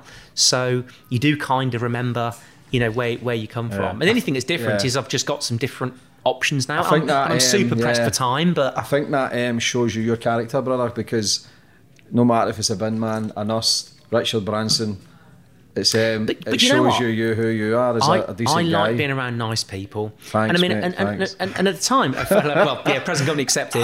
But so I give an example, and I won't say who it is, but I was training back in the day, back in the late 90s. With someone who's, again, is still a great friend of mine, and he turned his life around, and he was robbing petrol stations, and I was training with him, and I knew what was going on, and everyone knew what was going on, and he was on Crime Watch, and he was kind of caught bang to rights, and the following day on Crime Watch, everyone was saying, "Was that so and so?" And I was like, no. And even my mum saw him on, because he'd been around my house. This car he'd used was parked outside my parents' house, and my parents are like super straight. And mum was like, "Is that so and so?" And I was like, no. It was very distinctive. And Mum was like, no, it definitely is him. No, it's not, Mum. And they were like, they're saying, "Oh yeah, the beliefs have got away in a stolen Nissan Micra, silver," and it wasn't. It was a silver Vauxhall Corsa GSI that's parked on my fucking drive. Whatever. And this goes to show you how you can get away with stuff when people like you. Everyone liked him. Even my mum said, "Oh, he's a lovely man. Oh, he's a lovely man. He's a lovely..." And they still ask. And it kind of takes you... So even when you kind of lose your way, it does take you take you a long way. And with regard to comment on negative people, I do try and avoid them, and I do think it's kind of toxic. So you've got a good energy, and you've got a good presence where you know exactly what you want. You surround yourself with the right people. You control your life. You don't let anybody interfere, and you clearly don't let anybody tell you what to do, which is a great thing. The problem I get as well, I've kind of, and this is you'll probably get this with like the ayahuasca stuff and whatever, but I'm kind of now getting more interested in energy, and everyone said about, you've got this great energy, and again, it's a fantastic compliment. And certainly where I've spent a lot of time, say, around the likes of Richard Branson, he's got this amazing energy, which is brilliant. The problem is people drain it. Energy vampires. It does. And they don't mean to do it, but I'm now getting more conscious of being around people that do drain your energy, and I do try and get them out my life. You do just get some people who just kind of would argue with their own shadow, and I don't think I've got jealous people around me, because people know I work hard. But I did a podcast yesterday, and we came to the same conclusion, in the sense that, readers, there's 3 ways you can make money. You can, well, 4 if you steal it, but I suppose you steal it. But other than stealing it, basically you can inherit it, win it, or earn it. And I think if you've earned it, that's the way you want to do it, because you don't learn anything if you win it. You don't learn anything if you inherit it. People hate that. People they're more jealous. They want, you got it for no work, so they want it for no work. And I think that's quite toxic. I think I probably already know the answer to this, but see, when you try to distribute it to maybe 40, 50 different people, was there a time you ever thought, I'm going to quit, it's not for me? Oh God, most weeks. Yeah. And I think if you're not getting those thoughts, that's probably perfectly normal. And again, just to kind of finish the question you asked about half an hour ago, sorry I'm rambling, just to finish that, in terms of we launched that fat burner product. You said, how do we build this protein bar business? We launch our fat burner, and for 2 years we just focus on that one thing. I think, if you want to do something in business, you've got to own it. Just have one product, make it work, focus, that singularity of purpose. And for 4 years, Jules and I did not have a day off. We did not take a salary. We had a massive row with my accountant when he said, I've allocated you £500 a month for tax reasons. And we're like, we're not taking it. We're not taking the money. We became obsessed with taking no money out of the business. And if someone had said, right, dig a hole in the ground, it's going to take you all day. There's a tenner. Jules and I were there with shovels. You know, we were like, we'd absolutely own it. We had a very real conversation about us going and living in a 1-bedroom flat, or a bed specifically on Alum Rock, because we thought we'd lost the house. We're down to 27 quid. And then, you know, the fat burner's kind of doing okay, but it was, you know, but we kind of had that story. We thought, you know what? No one's died. We'd do it all over again. You don't kind of wallow in so self-pity. You see the goodness in everything? Yeah, I'd like to think I'd mostly try and be, you know, glass half full. I've got a friend of mine to lend us a tank, because he owns lots of tanks, and he lent us a tank to take into Body Power at this big show at the NEC, and we kind of stole the show. And again, once again, people doing things for you just because they like you or they're interested, or you're excited, so it makes them excited. And over the years, we chipped away. After 4 years, Grove Point Capital kind of popped up, and they're like, you know, long story cut short, your business is worth 35 million. You know, we'd like to invest in the business. We'd like to invest the majority, but we want you guys to stay and carry on running it. So, well, okay, we've got a chance here of taking some money off the table, but, you know, we're not done. We don't want to sell. So they're like, look, just hit the reset button and go again. But this is risky, so, you know, you could lose everything. And I had friends that had lost everything. So, like, okay, so broadly, we sell half the shares. We hit the reset button. We carry on. That night, we literally, people said, how'd you celebrate? We had a curry and I had a Cadbury's cream egg. Because I don't drink or anything. So, and it was like, but it was that point of, you know, there's no marching band. We're like, okay, great, tick the box. Now then we're, you know, at that point, okay, we're multimillionaires, but that's not what it's about. It was never about making money. Keeping yourself grounded. Yeah, so we hit the reset button, we go again. What do you mean go again? So when you sold your shares, so we sold broadly 60% of the business at the time, and then. But what was the deal with them then? How did you? Well, basically, private equity aren't going to come in and run your business. You know, they need you to run your business, but they are taking a calculated gamble that you will build a bigger business that they will own a good share of. So that's exactly, you know, what they did, but they needed us there kind of running the business and giving you some structure, becomes a bit more formalised, board meetings and all the stuff that I just absolutely fundamentally hate.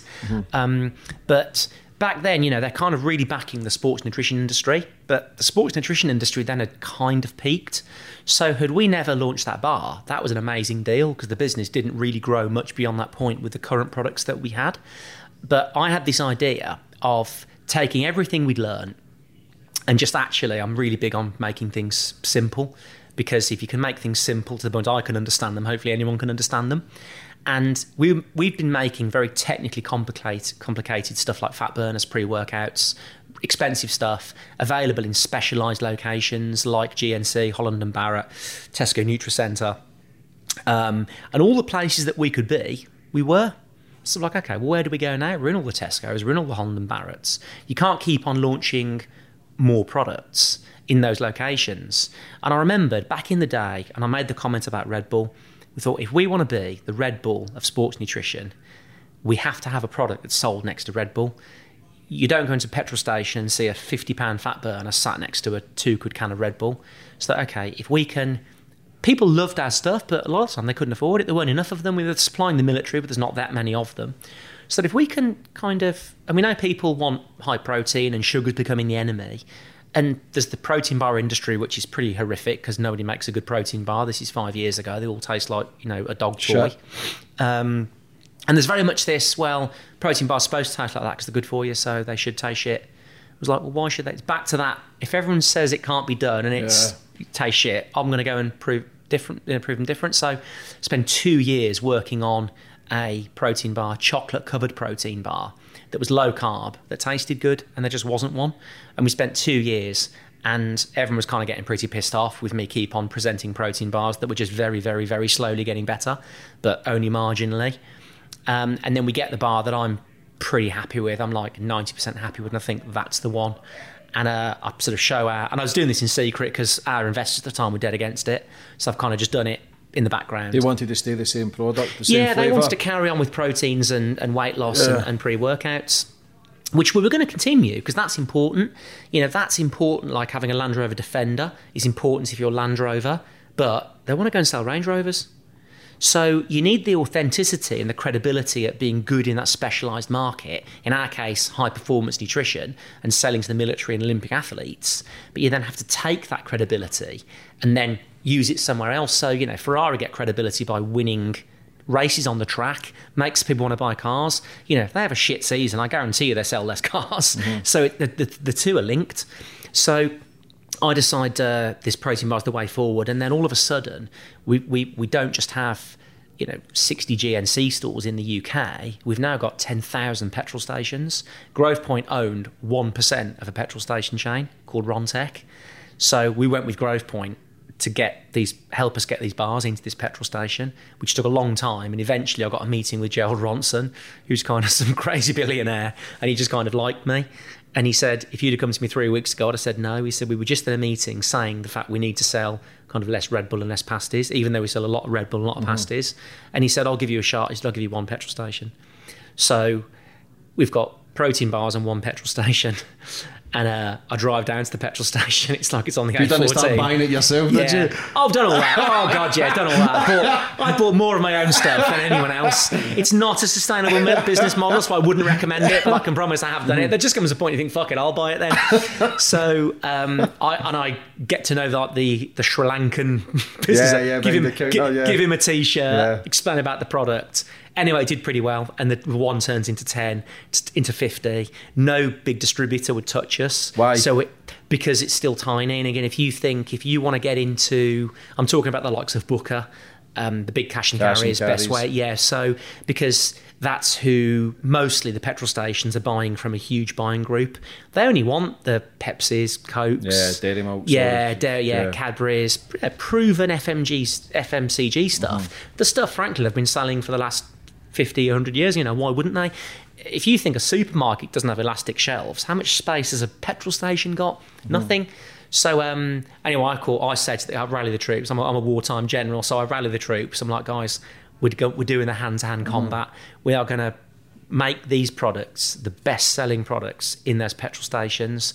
And frankly, they're all making sort of naffle margin on chocolate, but they're making good margin on our stuff, and it's selling, and it's outselling chocolate.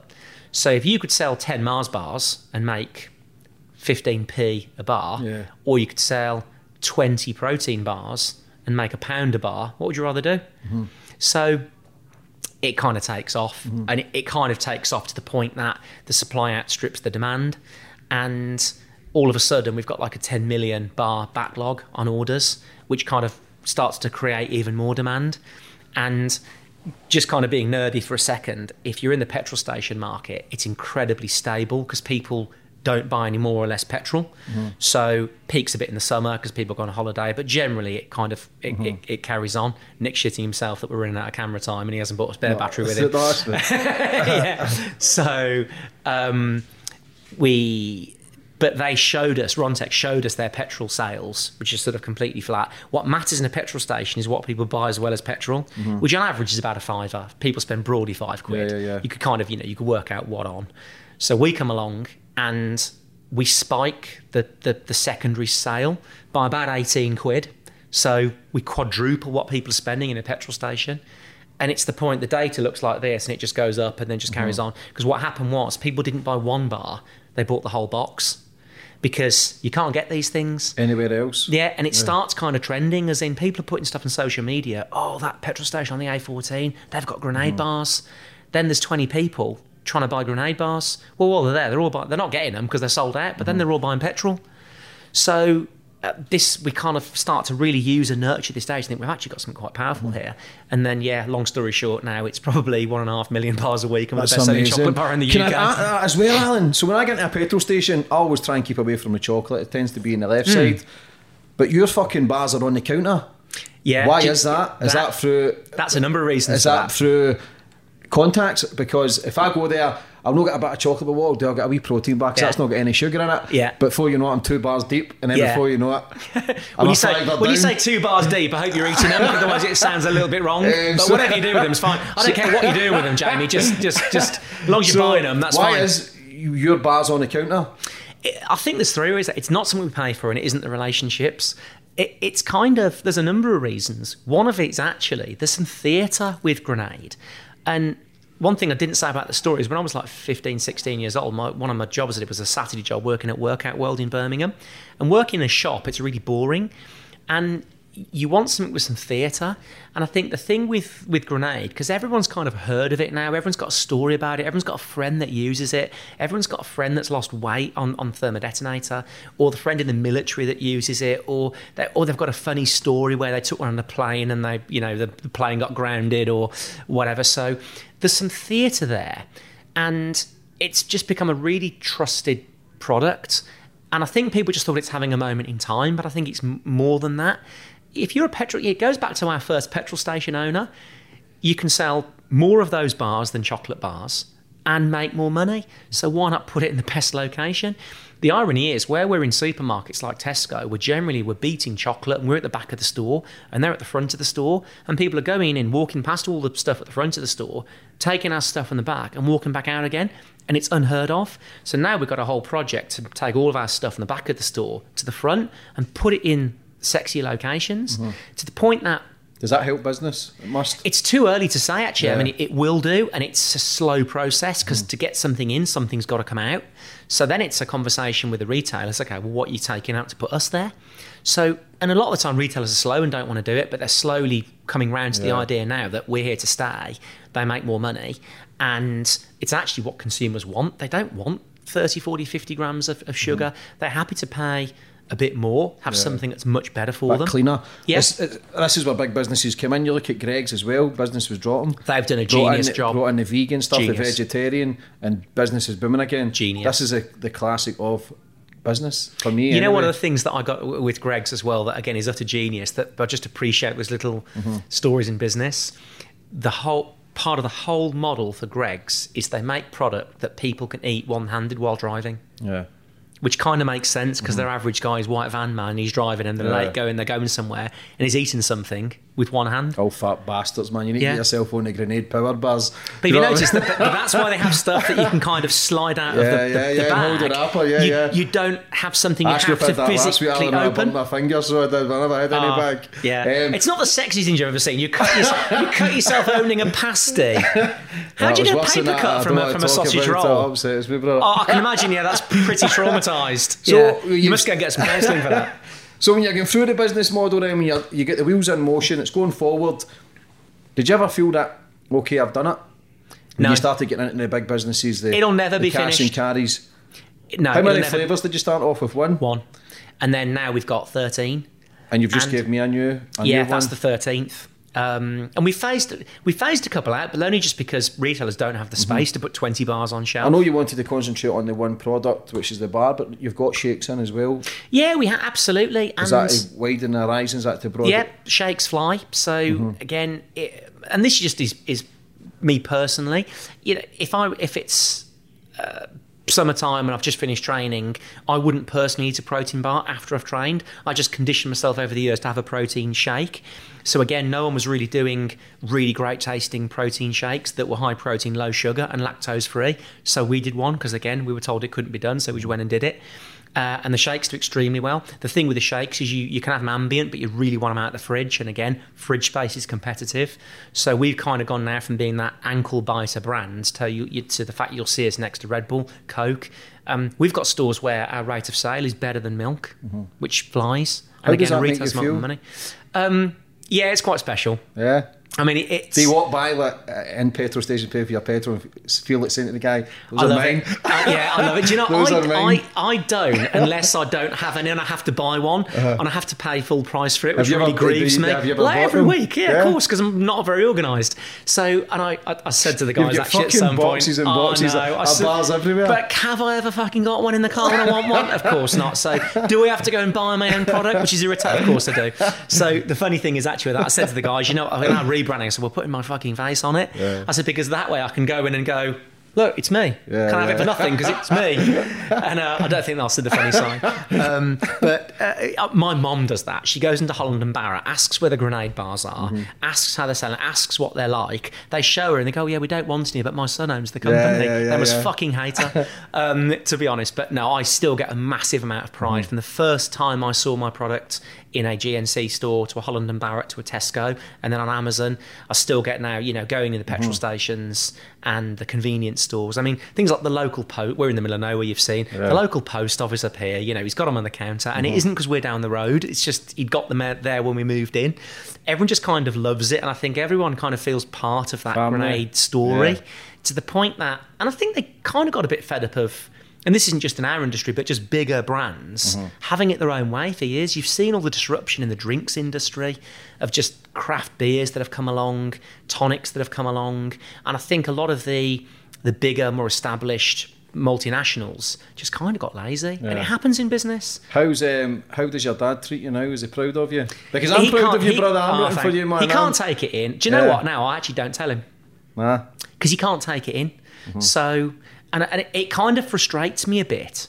You kind of want the cuddle, the pat in the back to say, I'm proud of you. It's kind of, no matter what we do in life, we kind of want that, not acceptance, but we kind of want the exposure from your family to say, it's weird how you, I think anyway, but just that I'm proud of you moment from family members is gold, as good as gold with anything. He would say it, and I don't need that from him because my dad's actually, I know what you're thinking, I'm adopted. My dad's actually quite shy. No, yeah. But again, because Dad was so shy, I saw that as really holding him back.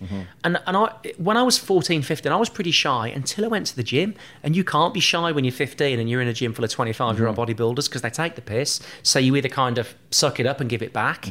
And you know, that's about just developing your personality and kind of giving as good as you get, because everyone nowadays is wrapped up in fucking cotton wool. And you see it over the TV. You got to keep telling people what to do, that people can't think for themselves. There's no common sense. So with my dad, if I say like, I love you, Dad, he'd always say I love you back. But if I tell him, I mean, you can imagine from my dad, you know, I've sent him pictures and there's me and Richard and whatever. And I tell you, actually, once Dad was in hospital about 3 years ago, and he went in, he had prostate cancer, so he went in, and I said, I'll come down and see you. And I'd got my pilot's license at this point, and I got a plane. So I flew down to Bournemouth to go and see my old man in hospital. And it absolutely made his day, not just seeing me. He didn't want me to kind of take time out my day to go and see him, which is crazy, but that's just, in that respect.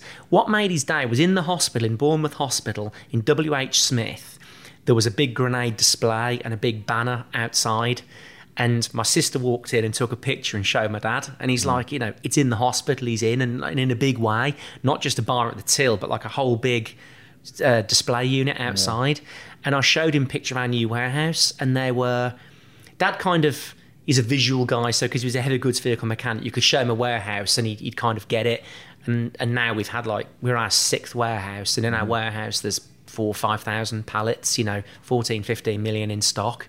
And I showed him pictures, and it panned the warehouse, and he saw, you know, we started this business from home, so the warehouse was my garage at home, my single story garage, and I show him then a warehouse that's hundreds of thousands of square feet with 50 warehouse staff, and just about rows and rows and rows of product, and, you know, 4 or 5 articulated lorry loads of bars turning up weekly, you know, in and out, and we still can't get enough.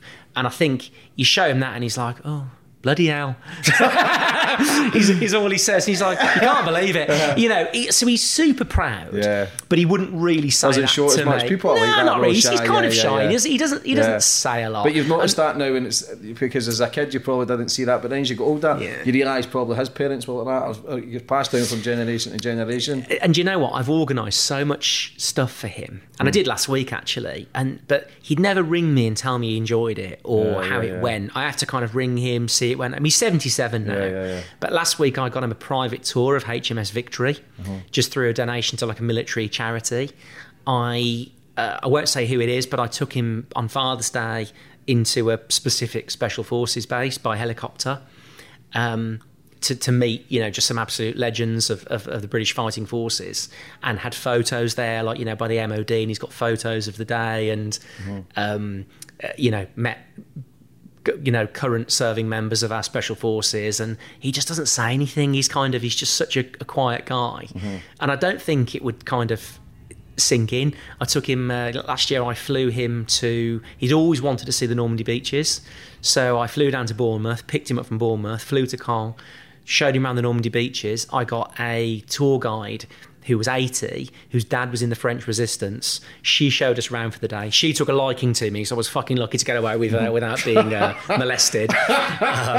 And took him all on the Normandy beaches by someone whose dad was there. And again, he didn't say a lot, and I flew home, and just all sorts of just crazy kind of money can't buy stuff. And I mean, I was on the front cover of a magazine the other week, and I didn't show him that because I don't think he can kind of take it in. And I've kind of stopped giving them newspaper articles and clippings because they've got like a big pile, and I don't want to keep going like, oh, there's more stuff. Oh, I mean, we're in the paper again, Mom, because she kind of gets it. So there's no point just keep on doing stuff like that. But I flew him out to because my dad's really into military stuff. That's where I get it from. And I took him out to see a friend I've met over the last few years called Bruce Crompton, who's got the TV show Combat Dealers. So I took him over to Bruce's place, and we flew in, and we had a day looking. Bruce supplied all the vehicles for the film Fury and for Saving Private Ryan. So we have a look around all this, and it's completely private. So we show him around all there. We do some shooting and on and off tanks, in and out of tanks, and I've taken him tank driving. And again, he doesn't say a lot, but I said to my wife the other week, actually, I'm going to stop getting stuff for Dad, because I don't know if he actually appreciates any of this but do you know what I've learned as well? If I just went down to see him and give him a hug, he'd like that just as much. I don't actually need to do I need to do some of the wacky stuff. As much as I appreciate just going for a walk on a cold day in the woods and having a coffee, which is nice, and it's nice to go and stay on Necker and do nice stuff. To me, they're kind of the same thing. But fair play for not forgetting your roots, brother, and that's what makes you, I think, separates you from... There are a lot of people I've interviewed, you're different because you're a gentleman, you're a good guy, and you're thank you. Fucking... I'm rooting for you as well, and I'm proud of you, man, because what you've achieved, it's a rag to riches story. No matter what way you look at it, and you're an inspiration for people to see it can be done. Well, so, people like the underdogs, don't they? Yeah, people man, like the underdogs. I always root for underdog. I'm an underdog, so nobody thought I would get to where I am from my background. But it goes to show that... I've been listening to the podcast. It's very inspirational. And again, I can listen to this stuff and you can always take something from it just by learning from mistakes. And everyone's got words of wisdom. They might not know it, but if you can extract those words of wisdom from them, and you're brilliant at it, it's incredibly powerful stuff. And like I said, we're just kind of enjoying the journey. And as well, I say to the guys in the team here, if I'm being a knob, you got to tell me. And I say that a lot to people, and they would. They just say you're being a dick. They say you're being a dick. Yeah, it's good vibes. Everybody seems to be happy at their work, and people walking around talking. It's not like it's closed off. Don't speak. Fucking get your head in the computer. Oh no. I want to see people. Working hard. I want to see people laughing. If we're looking around at people, because all that humour and personality finds its way into the products. If people are laughing when they're writing copy, it's good. And if they think it's good, consumers will think it's good. And it's all about putting your personality into a brand, and everyone's brand they've created is an extension of that founder's personality. You know, if you create Red Bull, he was into Formula One, so he gravitates towards Formula One. Do what you enjoy. And if you can do what you enjoy and you're good at it, and you need to have, I don't believe in luck, but you need to, timing's important. You have to become a master of timing, because had we done this 10 years ago, it wouldn't have worked. Maybe 10 years in the future, it wouldn't have worked. You have to kind of do something that works in the period that you're in now. And I do see people kind of, like you know, a moth at a window kind of bash away at stuff sometimes, and it isn't going to work. And you have to balance that with the tenacity of making things that work, that stand a chance of working. And you have to kind of understand that fairly quickly, I think, with business. So what's your day-to-day routine then? What's an entrepreneur's day-to-day routine? What time do you go? Are you a 5 a.m. kind of guy? Or no, I'm not. I'm the opposite. I'm a go-to-bed late kind of guy. Working though at night? Well, funnily enough, I'm kind of more of a night owl, which is why years ago it was better for me to work the doors, because I was naturally kind of quite good at staying awake. I've never been really good at getting up in the morning. I've tried to train myself to do that, to get the most out of the day, and by training first thing. And if you can do it and kind of make it effective and make it a morning person, it works. But genuinely, you need routine for that. And I don't really have routine. I've got no 2 days the same. We've got Guinness World Records in today because we've done a world record protein bar. We'll talk about that. Well, it's just, again, every day is different. So we've made the world's largest protein bar. So it's 320 kilos, I think, something like that. It's about 2 meters long. We've just got some lifting straps in to help us lift it. It's about 80 kilograms of protein, and it's just short of 1 million calories. So we're going to be giving that to some military friends, probably the Royal Marines, and actually. And this is the Guinness World Record? Yeah, for the world's largest protein bar. That's unbelievable. Listen, man, congratulations on that. So that's today. Yeah. Tomorrow I'm doing a podcast it's number 1 in the Middle East, and it's big one in the US. I've got that. But generally, I get up when I wake up. It's broadly about 6 o'clock in the morning, about 6:05, something like that. First thing is pick up my phone, go through all the messages overnight from what's happened in the US and overseas. So do that while I'm having a coffee. Generally, I'm in the office. I've got about an hour's commute, so I kind of line up a few podcasts, line up some phone calls. I may or may not train at home. But yeah, coming to work, and then it's whatever the day throws at us. We've always kind of got a certain level of meetings booked in. But then I like to just have flexibility to go wherever the day takes me. And then broadly I leave here probably about 6ish, I'm home for about 7. And again, I might train, hot tub, go in a sauna or something. I've got some stuff at home, so I kind of try and relax a bit at home. But generally, I'm glued to my phone. Do you meditate or anything? Breathing exercises? Nothing like that? Do you know what? I've arranged for a breathing guy called Richie Bostock. He's called the Breath Guy, to come in and actually do a talk. I need to do that sort of stuff. But I'm kind of too stressed out and too time precious to do it. That'll help you, though. Yeah, it will. Yeah. And to be fair, all my friends telling me you need to do the breathing exercises. Don't breathe enough.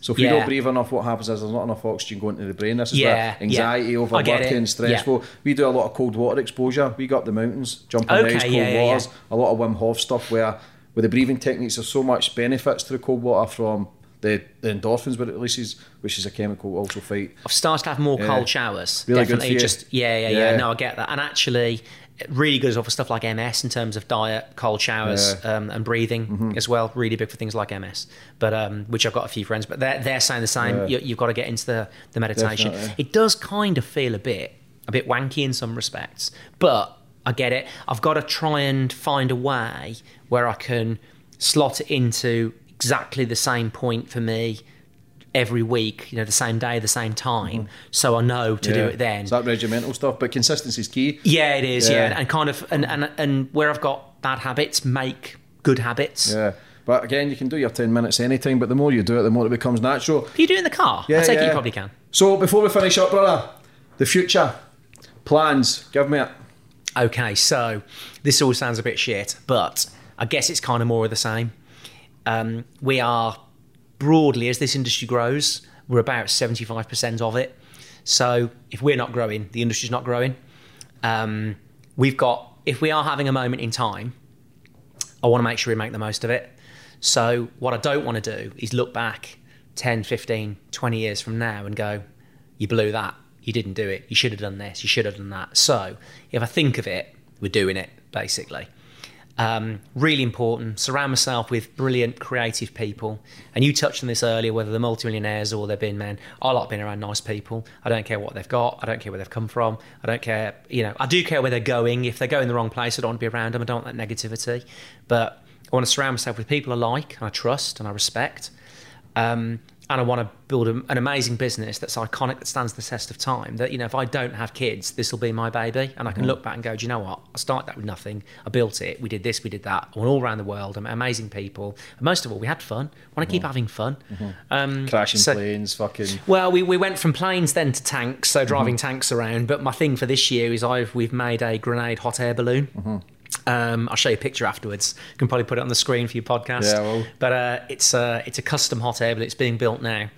And it's just a giant grenade, and we're going to fly that around for a bit. So where we can't afford to go and take over various sporting events, we're just going to float the hot air balloon past them. There'll be no one there at events this year now, because we'll all be dead from coronavirus. So if you competition, Alan, because you seem to be blowing everybody out of the water. We do, but I think our next competitor is probably about a quarter of the size that we are, and it's a very different brand. And again, not knocking anyone. A lot of people do copy what we do and imitate what we do, but Grenade's just got this personality, which is an extension of all the people that create it, which is the people in this building. And I don't know what we're doing next week necessarily, so no one else knows what we're doing next week until we do it. We do get a lot of imitation, but every time they imitate us, it just helps us. And I think because I'm founder and still here driving forward. A lot of the other businesses now, the founders aren't there. They're gone. They've cashed out. They've burnt out. So I'm quite conscious now that all of our competitors are now pretty much owned by sort of private multinationals. They've mostly sold out. Hershey bought some. Who else has been bought out? Yeah, American brands have bought them out, and the founders have gone. Whether they were kind of pushed out or just didn't want to do it anymore, it's kind of their prerogative. But I still feel like we've got a lot of energy left to go and do amazing things. So I just want to make the most of it. The trick is then, at what point do I kind of think enough's enough, and then change my life? We've gone full circle. We started the podcast. How do I change my life and think, okay, enough's enough? I'm now going to go and have some real me time, and I'm going to travel the world and find myself, for instance. But I think I know who I am. Yeah. Listen, if you're happy, who says... Yeah, exactly. Why fucking change it? Happiness is key, man. Exactly, yeah. And do you know what? I've always been happy. When I was a kid, I was at school, and I was like 6, and I left junior school, and on my last day, the teachers kind of signed your book, and I specifically remember the headmaster wrote in my book, "Keep smiling." Because I just always, and it was weird because I fucking hated school. So why I went around smiling is beyond me. But I just think, again, even if I don't like something, I'll try and make the most of it. Yeah.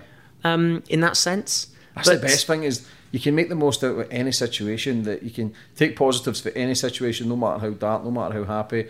Like you say, somebody gave you 210 quid and somebody moaned about that. Oh, I know. They should have gave you more. That is people like that, but that is in 97% of the world that fails. And I believe this is why it's easy to become more successful, because so many people are weak. The cotton wool that you speak about, everybody's scared to take risks and chances. Yeah, they and are. The majority of my guests, people told me not to get them on. I was knocked back from every TV station, it's not good enough. Every documentary, it's not good enough.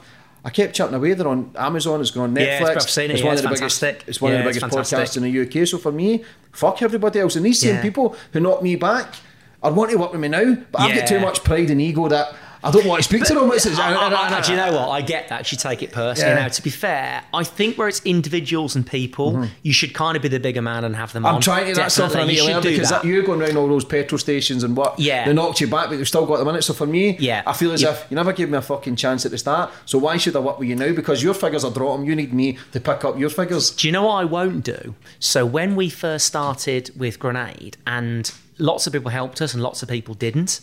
The people that didn't help us were the people that didn't know us, where it was just, say, for instance, the guys that provided the Grenade bottle, amazing, bent over backwards for us for nothing and took a risk on us.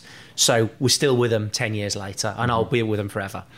The guys who were providing the boxes, the corrugated boxes, they didn't want to do it. They didn't want to quote. They didn't want the works. We weren't big enough. And that wasn't a personal thing. That was a business decision. And I get it. Why would they take a risk on... on Alan and Juliet Barrett?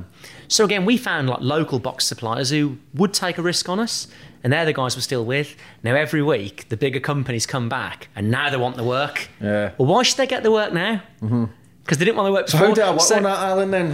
What do I do? Because I know the work said it's going to enhance my stock and it's going to open other doors, but for me, I've still got pride where he didn't take a risk on me at the start. Yeah, you've got to be the bigger man, and I think you have to... I'm a big fan of humility, and I think this is why I like surrounding myself with lots of people in the military who have got a lot of humility.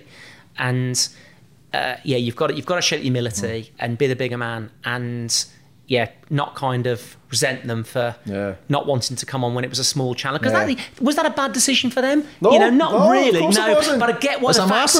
But you take that personally because it's you and your brand. But it's nothing personal against you. So you have to. Otherwise, if you're not careful, you'll start to. And this kind of comes with success. You don't want that to turn into arrogance. Yeah, I wouldn't do that. But I just felt as if, because I told them what I was going to do and I proved it, my actions spoke louder than words, but nobody would take the risk. People did take the risk, and I still contact with them every day, planning for other things the next 2 and 3 years, which I'll do. But right now, they want to work, and I feel as if, fuck them, but I know deep inside it's still going to open doors. That's something that I know I'm going to work on. For anyone that's, sorry, 2 minutes, for anybody that's want to be an entrepreneur, that's want to work hard, what advice would you give for them, Alan? I mean, you've got to just do it. And I'm getting my team outside the door now because I've got the Guinness World Records. I want to take some pictures, so we're getting pushed for time. But you've got to... And avoid all the people, unless it is an utterly ridiculous idea, and I can't think of any examples off the top of my head, but avoid all the people that say don't do it. If you believe in it, that's all that matters. Every day I get people message me going, I've got this idea, should I do it? Well, why are you asking me? You're the one that's got to do it. They're looking for that confidence, someone to tell me it's a good idea. If you don't think it's a good idea, or you don't know it's a good idea, then it probably isn't a good idea. I always thought Grenade was a good idea. Whether it was or everyone agreed or not, they didn't need to. Jules was the same, she thought it was a good idea and we'd try it. What's the worst that can happen? You'll fail. So what? No one's died. If you don't, and I'm going to steal Rob's quote from yesterday. If you don't risk anything, you risk everything. Yeah. And it's actually quite nice. Who's got anywhere by taking risks? You've taken massive risks.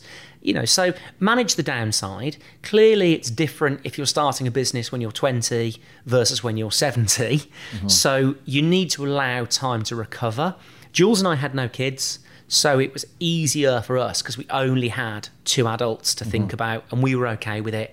If you've got 2 kids or small kids, it's different because if you fuck it up, you're hurting them. Yeah. So maybe that was easier for us to make that decision.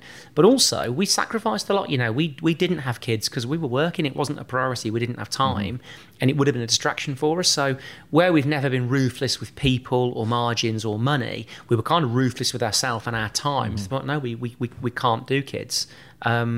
Just because we want to build this brand and that's going to get in the way. So I was kind of ruthless in that way, but only with myself, only with ourselves. Alan, listen, I thoroughly enjoyed this, brother. Likewise, cheers, thank you. Listen, you're a great man and I can't wait to see. I'll be rooting for you in the future no matter what you do. Really, no, thanks for coming out your way as well, I appreciate it. Keep up the good work. Yeah, thank you, God bless, brother. You can also watch my podcast on my YouTube channel. The link is in the bio if you'd like to subscribe. You can follow me on my social media platforms to see who my next guest is. Follow me on Facebook at JamesEnglish11, Twitter, JamesEnglish0, Instagram, JamesEnglish2. You can also download these podcasts on iTunes or Spotify. Sports Social Podcast Network.